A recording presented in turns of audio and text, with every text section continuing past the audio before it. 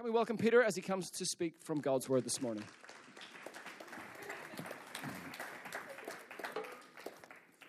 Good morning. It's good to see you. I am aware that last week you had the young guy and Ben did a great job, and today you got the old guy. So there we go. You can tell me afterwards whether it's better or worse. A couple of books to suggest to you, first of all, which will come up on the screen. The first is not on the screen, but it's this one. It's the Bible. That's the subject of our talk today. I've been asked to talk to you about Scripture as authority, so that's what we'll be focusing on. But some other resources that will be helpful to you, I believe. First of all, is this one. Sorry, not that one, but this one. Can I Really Trust the Bible by Barry Cooper, which is from a recommended source, particularly if you're somebody who is maybe exploring the Christian faith, not quite sure yet. That's written particularly with you in mind and your situation. The second one is Unbreakable by Andrew Wilson. It's a very slim volume, but it carries a punch. Subtitle, Without What the Son of God Said About the Word of God. And I've got a little supply of these here, so you're welcome to take one at the end if you'd like to. If you remember to stick £3 in the box at some point or whatever, then do, but it doesn't matter too much if you don't. It's there for you. The third one is this one, Understanding the Bible by John Stott, written a while ago, but very accessible, but quite thorough in its treatment of Scripture, how to read it well, to understand it correctly, those kind of things. That's online on Amazon. I did look, very easily accessible, as the others are as well. And the final one is by N.T. Wright, Scripture and the Authority of God, which is a bit more of an academic-y, intellectually tone for those of you that want to go even deeper in the subject. So that's some stuff for you there. The PowerPoint that will be on the screen will also be attached to e-news this week, so you don't need to worry about trying to take notes or whatever. It will be there for you later on. By way of introduction, the first thing for us to note is that all spiritual authority belongs to God. That's where it all comes from. And the Bible only has authority because it is the Word of God. And we'll talk a little bit more about that in a minute. In other words, it carries God's authority. It's not that, in that sense, it's got an authority of its own. It's a derived authority coming from God himself, whose word it is as a God-breathed, inspired document. A number of years ago, a guy called Derek Prince, who was a lecturer in philosophy at Cambridge University, was called into national service, so it tells you how long it was, a while ago. Not a Christian, in fact, a convinced non-Christian. And he was allowed to take one book. This is the story he told. And he thought, I know what, I'll take a copy of the Bible. I'll get one, and I'll take a copy of the Bible so that I can read it and analyze it and give my opinion upon it. And what he found as he was reading it was that it was reading him. And the consequence of that was that a little while later, he became a Christian, gave his life to Jesus, simply because he began to seriously read the Bible as we know it today, the Word of God. The Bible carries authority, and it's good to recognize that, to realize it's God's authority that it carries. There are different types of authority, of course. There's positional authority, such as the head teacher carries. There's a situational authority, such as a first aider at the scene of an accident. There's internal authority, what someone carries out of their personality, out of their person, who they are, and a kind of presence that they bring with them. You maybe have one or two people who come to mind when you think of that. And, of course, a spiritual authority, where there is a work of the Holy Spirit going on that results in an authority that somebody has, which particularly could be expressed in Christian leadership as a defining feature of that. But God's authority is rooted in who he is.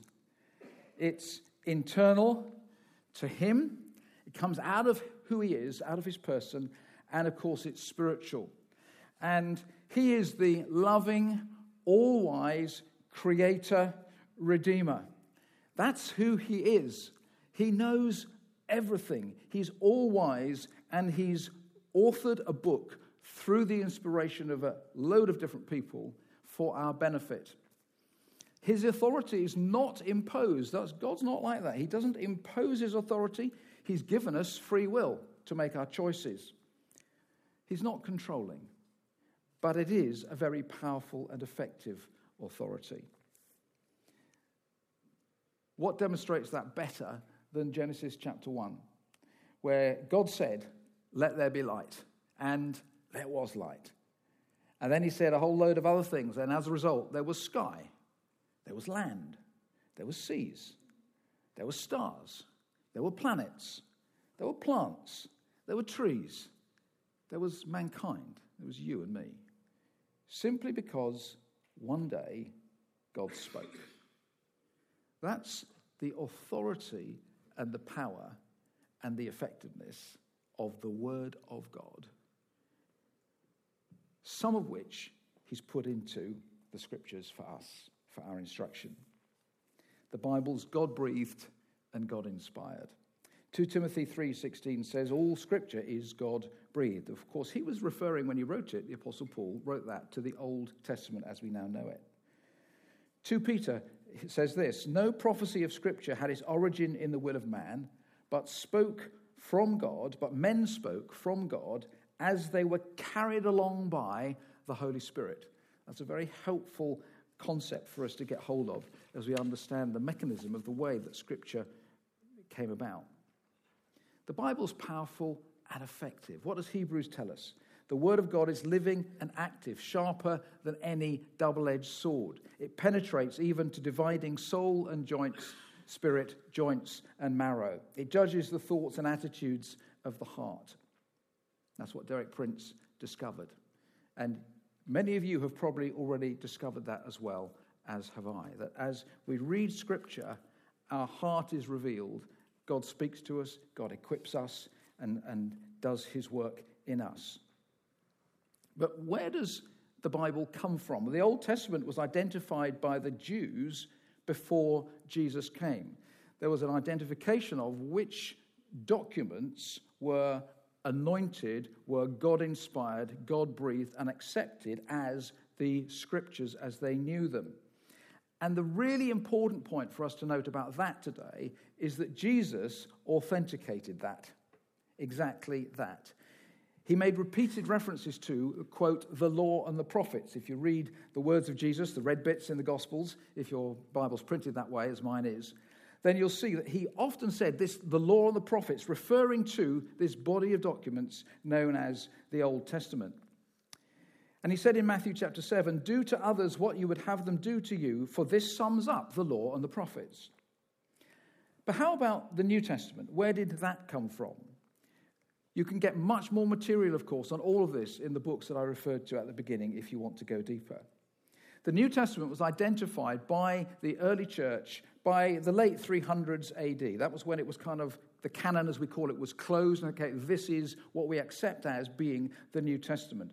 And there were three primary qualifications, if you like, for documents to be included. The first was being apostolic in origin, that the authorship was apostolic of those that came, that knew Jesus and encountered him on earth, including, of course, the Apostle Paul. Secondly, they were found to be sound in doctrine, and consistent, therefore, with the whole of the rest of Scripture. And thirdly, that they were received in the churches as recognized as authoritative, in other words, carrying in the witness of the Spirit the authority of God within them. Now, it's important for us to know, as Andrew Wilson points out, that all branches of the global church accept the New Testament as we now have it within our Bibles. Okay, they are the undisputed texts. There are disputed texts beyond that, which you will find in the Apocrypha, as it's called, and other documentation that some people will think, well, I think that might be part of the anointed Scriptures, and other people will know, and we don't think it is. So what we've got is what the global church all accept and receive. So that's helpful to know that. Now, Jesus, as we said, affirmed the Old Testament as the authoritative Word of God. He affirmed it as Scripture. In Luke chapter 4, you may remember that he is given the scroll of Isaiah to read from. He does so about himself and his mission on earth. And then he concludes by saying, today, this Scripture is fulfilled in your hearing, affirming it. And I love this quote from Andrew Wilson. He says this: I don't trust in Jesus because I trust the Bible. I trust the Bible because I trust Jesus. The authentication of Scripture by Jesus is a foundation stone upon which we receive the Scripture as the Word of God, because he himself, as the Son of God and God himself, authenticated it and affirmed it. He affirmed it as being God-breathed. He referred to David in Psalm 110, saying, David, speaking by the Spirit. He taught it. He quoted it lots. He lived it. The way he lived his life, the morals that he taught and the way he lived affirmed the teaching of Scripture. And he relied on the Bible when he himself was tempted. It's recorded for us in Luke chapter 4. And there are lessons for us in this that we can apply to our lives. Temptation number 1, you may remember, Luke 4, the enemy, Satan, says to him, if you are the Son of God, tell this stone to become bread. Now, bearing in mind, Jesus has been fasting, not eating a jot for 40 days by this time. That's nearly 6 weeks. And what an appealing suggestion that the enemy comes up with. Just turn this stone into bread. Very, very appealing when you're starving. But what's Jesus' reply? How does he deal with that? He faces that up by saying, it is written, quoting the Scriptures, man does not live on bread alone. Paul to Timothy says that all Scripture is God-breathed. He goes on to say, and is useful for teaching, rebuking, correcting, and training in righteousness, so that the man of God may be equipped in every good work. There is an equipping in our hearts and lives through and from the Scriptures that we can rely on as Jesus did. He said, man doesn't live by bread alone, by every word that proceeds from the mouth of the Lord. The word that proceeds from the mouth of the Lord equips us and enables us to live the life that God has called us to. The Bible is enough, in other words. It is enough for us, and therefore it makes so much sense to make sure that we read it, and that we, by reading it, feed on it. I'd love to be able to say to you, I read the Bible every single day. That's not quite true. It's almost true. Almost every single day would be true. I really want to encourage you to be doing the same, to read the Scripture, even if it's a little bit. It doesn't have to be a whole load, just a little bit. Be getting the truth of the Word of God absorbed into your spirit by reading the Word. The Bible's enough, so let's read it regularly. Second temptation that Jesus has from the enemy, who says this, worship me, Satan says to Jesus, and I'll give you the kingdoms of the world. Now that was a very appealing suggestion, because he was suggesting that rather than going to the cross, you could get the kingdoms by worshipping me. And he knew that he'd been given kingdoms of the earth. He was ruling them. And so he said, I'll give it to you, Jesus, if you just worship me. In other words, it would still be his, really. Not Jesus's at all if he'd done that. What an appealing suggestion to avoid the suffering of the cross. Because what did Jesus say? How did he defend himself from that one? He said, it is written. Again, quoting Scripture, worship the Lord your God and serve him only. Quoting back the authoritative word of God to the enemy. The Bible's authoritative, and Jesus obeyed it wholeheartedly. And of course, we want to do the same as followers of Jesus as well. And then the third temptation that Jesus is given by the enemy is this: throw yourself down, because it says, the Bible says, he will command his angels to care for you. And of course, that is true. It does say that.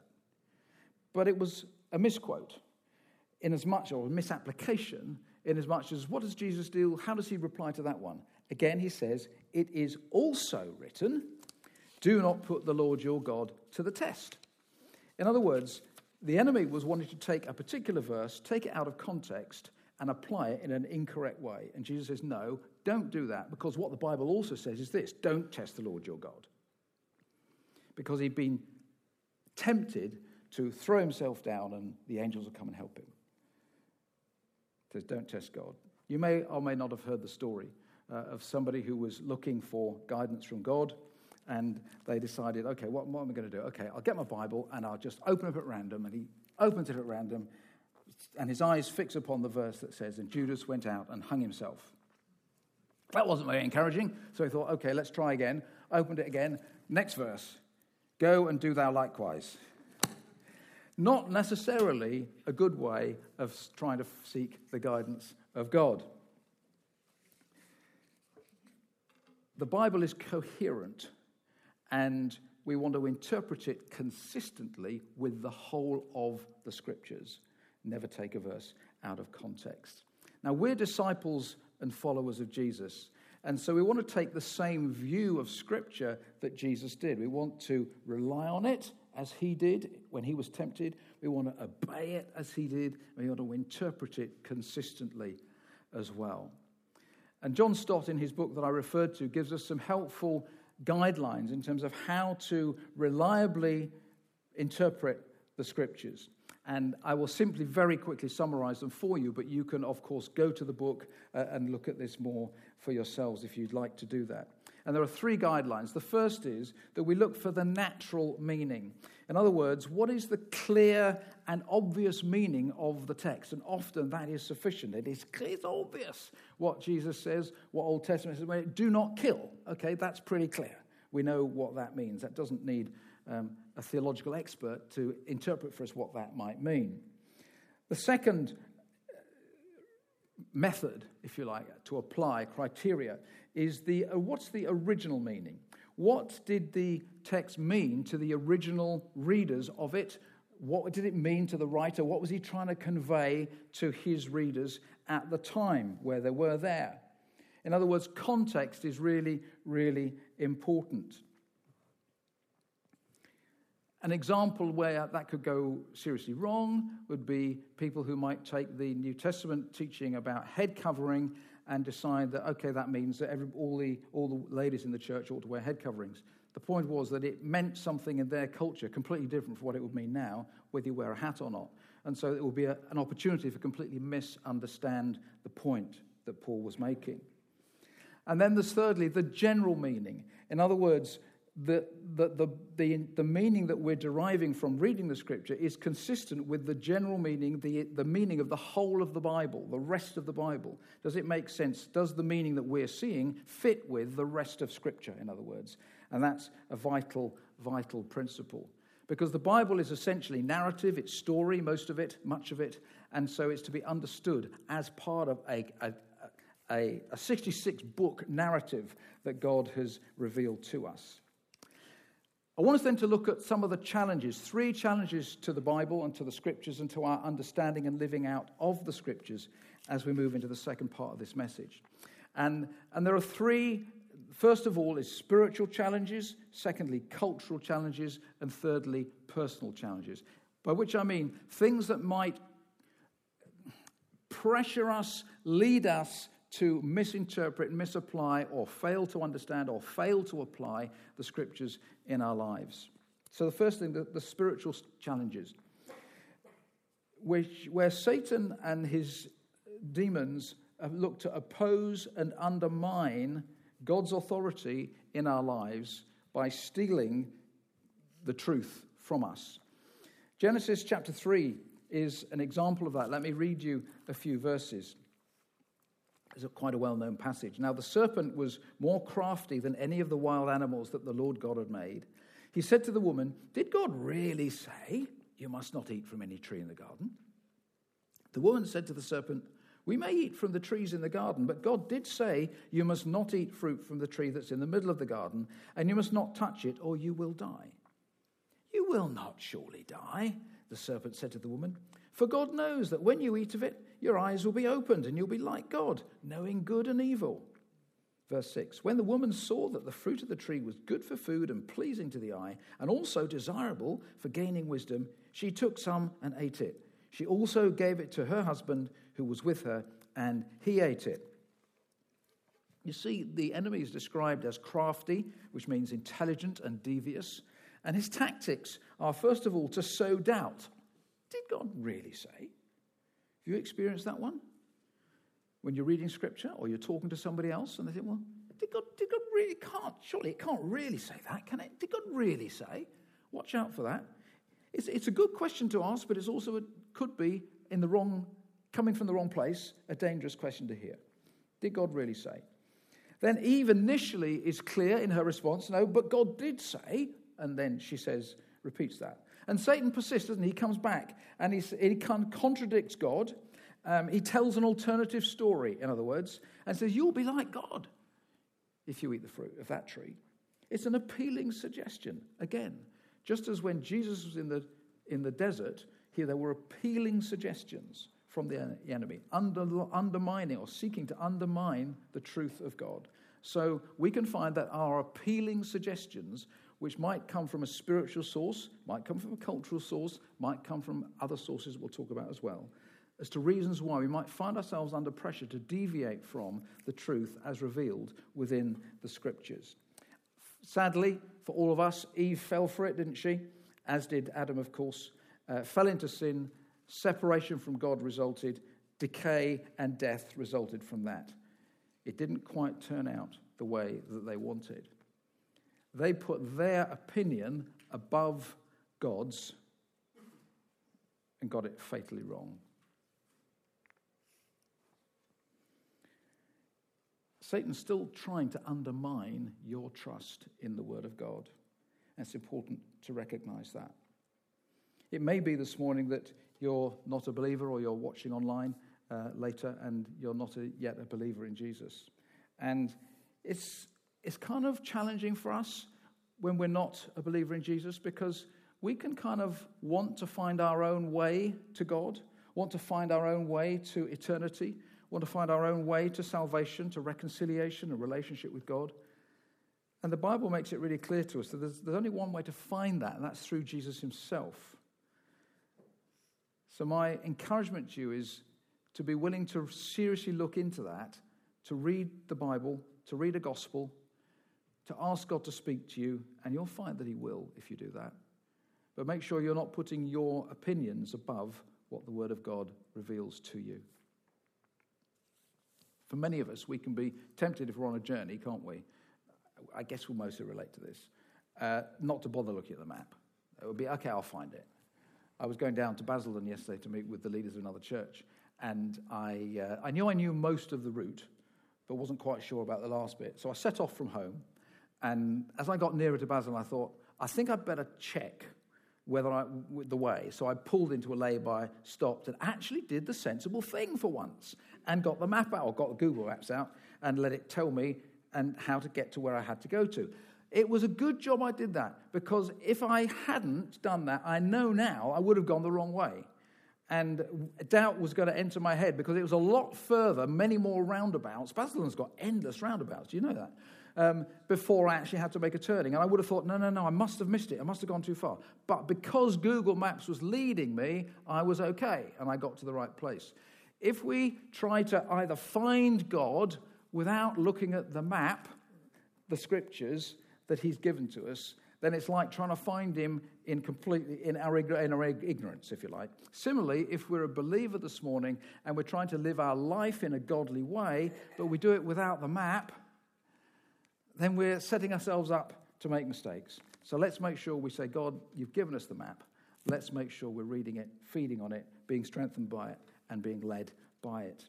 It's the Word of God to us.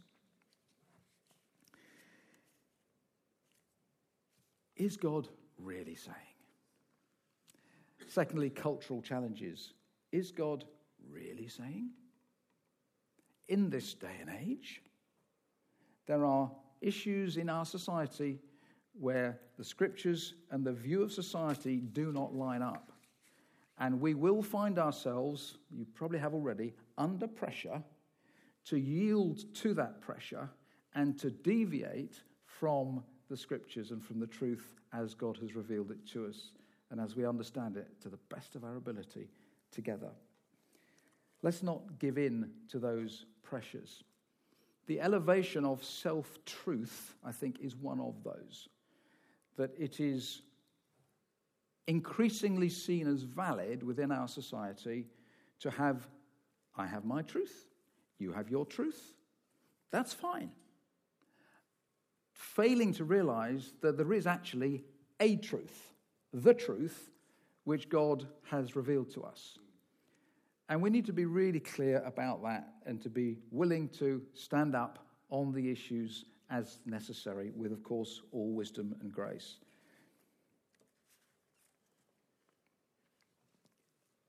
A while back, Angela was talking to a guy who, not a Christian, who said, as will become obvious, who said to her, well, I think Jesus was an alien. And she sort of said, pardon me? Why? On what basis do you believe that?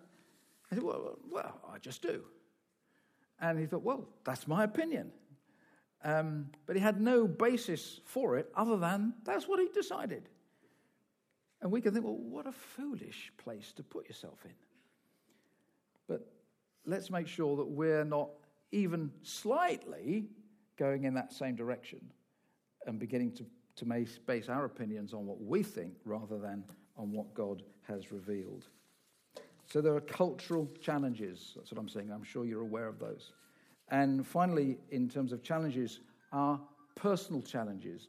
You see, the circumstances of your life or of people around you or of people dear to you can apply pressure to your thinking and to your beliefs so that you actually, it's really difficult to believe and to hold to what the Scripture teaches. And there's pressure. I just don't want to believe that. So when we see that Scripture does teach that there is a day where there will be a separation from Matthew 24 really clearly between those who are followers of Jesus and those who are not. There will be those to whom Jesus tearfully says, depart from me. It's ever so tempting not to want to believe that. And to say, well, surely God's a God of love. Yes, he is, absolutely. That's why he'll have tears in his eyes if people have rejected him to the end. But it's still true. And we mustn't give in to the pressures, however strong they are, to throw out the Scriptures or to go to such great lengths to kind of try to reinterpret them in another way because it's more comfortable for us. Rather, let's be those who say, no, God, I believe in you, in the power and effectiveness of your word. I believe in prayer. I'm going to pray for people that I really need you to touch their hearts and lives and believe you for your goodness and your salvation to come through to them. Let's go down that route, shall we?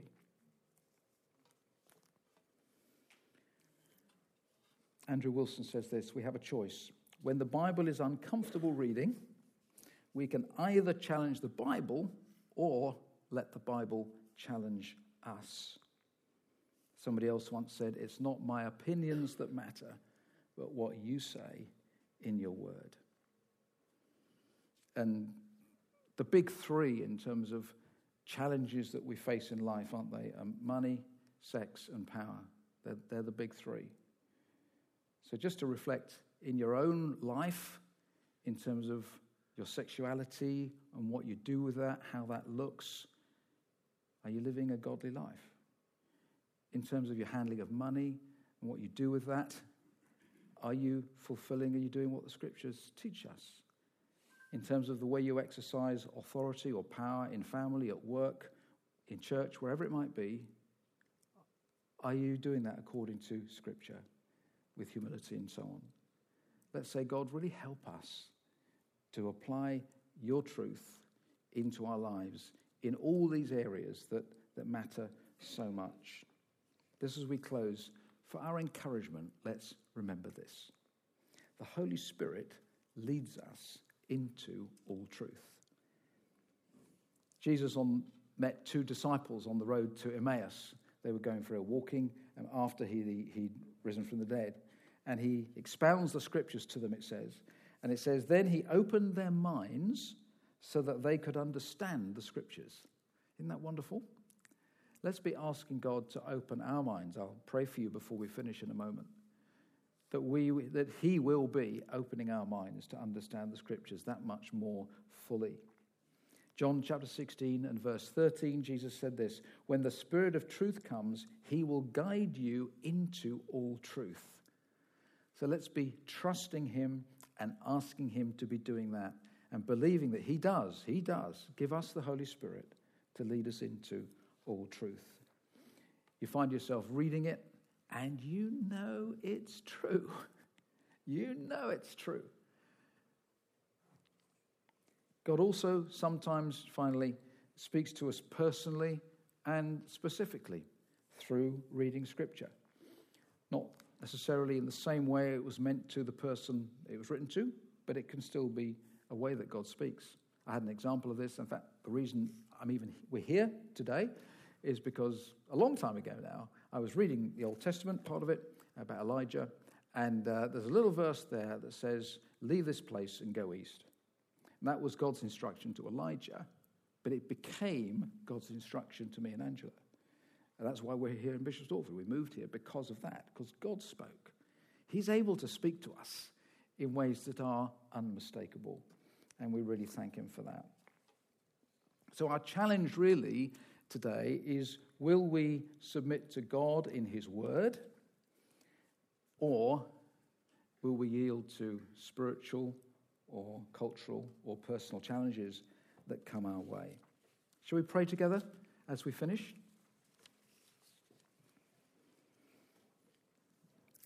First of all, if you're somebody that would say, actually, I am not yet a follower of Jesus, then you might want to come to him for the first time and ask him to come into your life, to say that you do want to become a follower of his. And if that's you today, then we would love to chat to you afterwards. Come and talk to Gareth or Benita or myself. I'll be in the foyer for a few minutes at the end as well. And we'd love to help you and talk to you about how you can move forward with that. But just as we take a moment, you want to invite you to have an opportunity to be talking to God and just be saying to him, okay, Lord, wherever I've put my opinions above your word, I repent of that, I change my mind, and I'm not going to do that anymore. Rather, I'm going to affirm my submission to Scripture.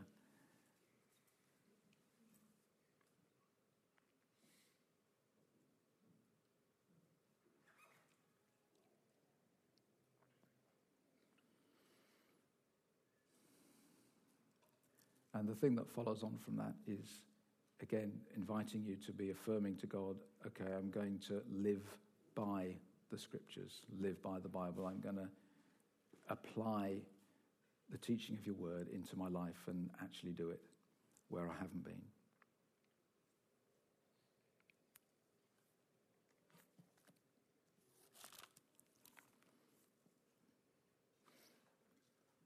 Let me read a few verses over you as you continue to pray. This is from 2 Timothy 3. But as for you, continuing in what you have learned and have become convinced of, because you know those from whom you learnt it. All Scripture is God-breathed and is useful for teaching, rebuking, correcting, and training in righteousness, so that the man and woman, of course, of God may be thoroughly equipped for every good work. And Lord, we reach to you today for your equipping of us through your word. I pray now that you will rekindle hunger for your word. I believe God's actually wanting to come even now and to do that in your heart. So if you're open to receiving that, then be ready. Lord, come and rekindle hunger for your word, for the truth of your word in our hearts. Move on us, Lord. May we find we're different. May we find we're wanting to read your word in a fresh way, with fresh desire from this day forward. And we thank you that you equip us for every good work through your word. And Lord, I ask you to pour out your Spirit on every one of us, that as we read your Scripture, that the equipping of the Holy Spirit takes place. We are built up, we are strengthened, we're edified, we're informed. We're led into the truth by your Spirit. Because, Jesus, you promised that you'd send the Spirit and he would lead us into all truth.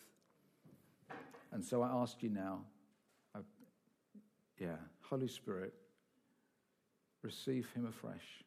Receive him afresh to lead you into the truth, to inspire you as you read his word, that the truth takes root and bears fruit in your lives.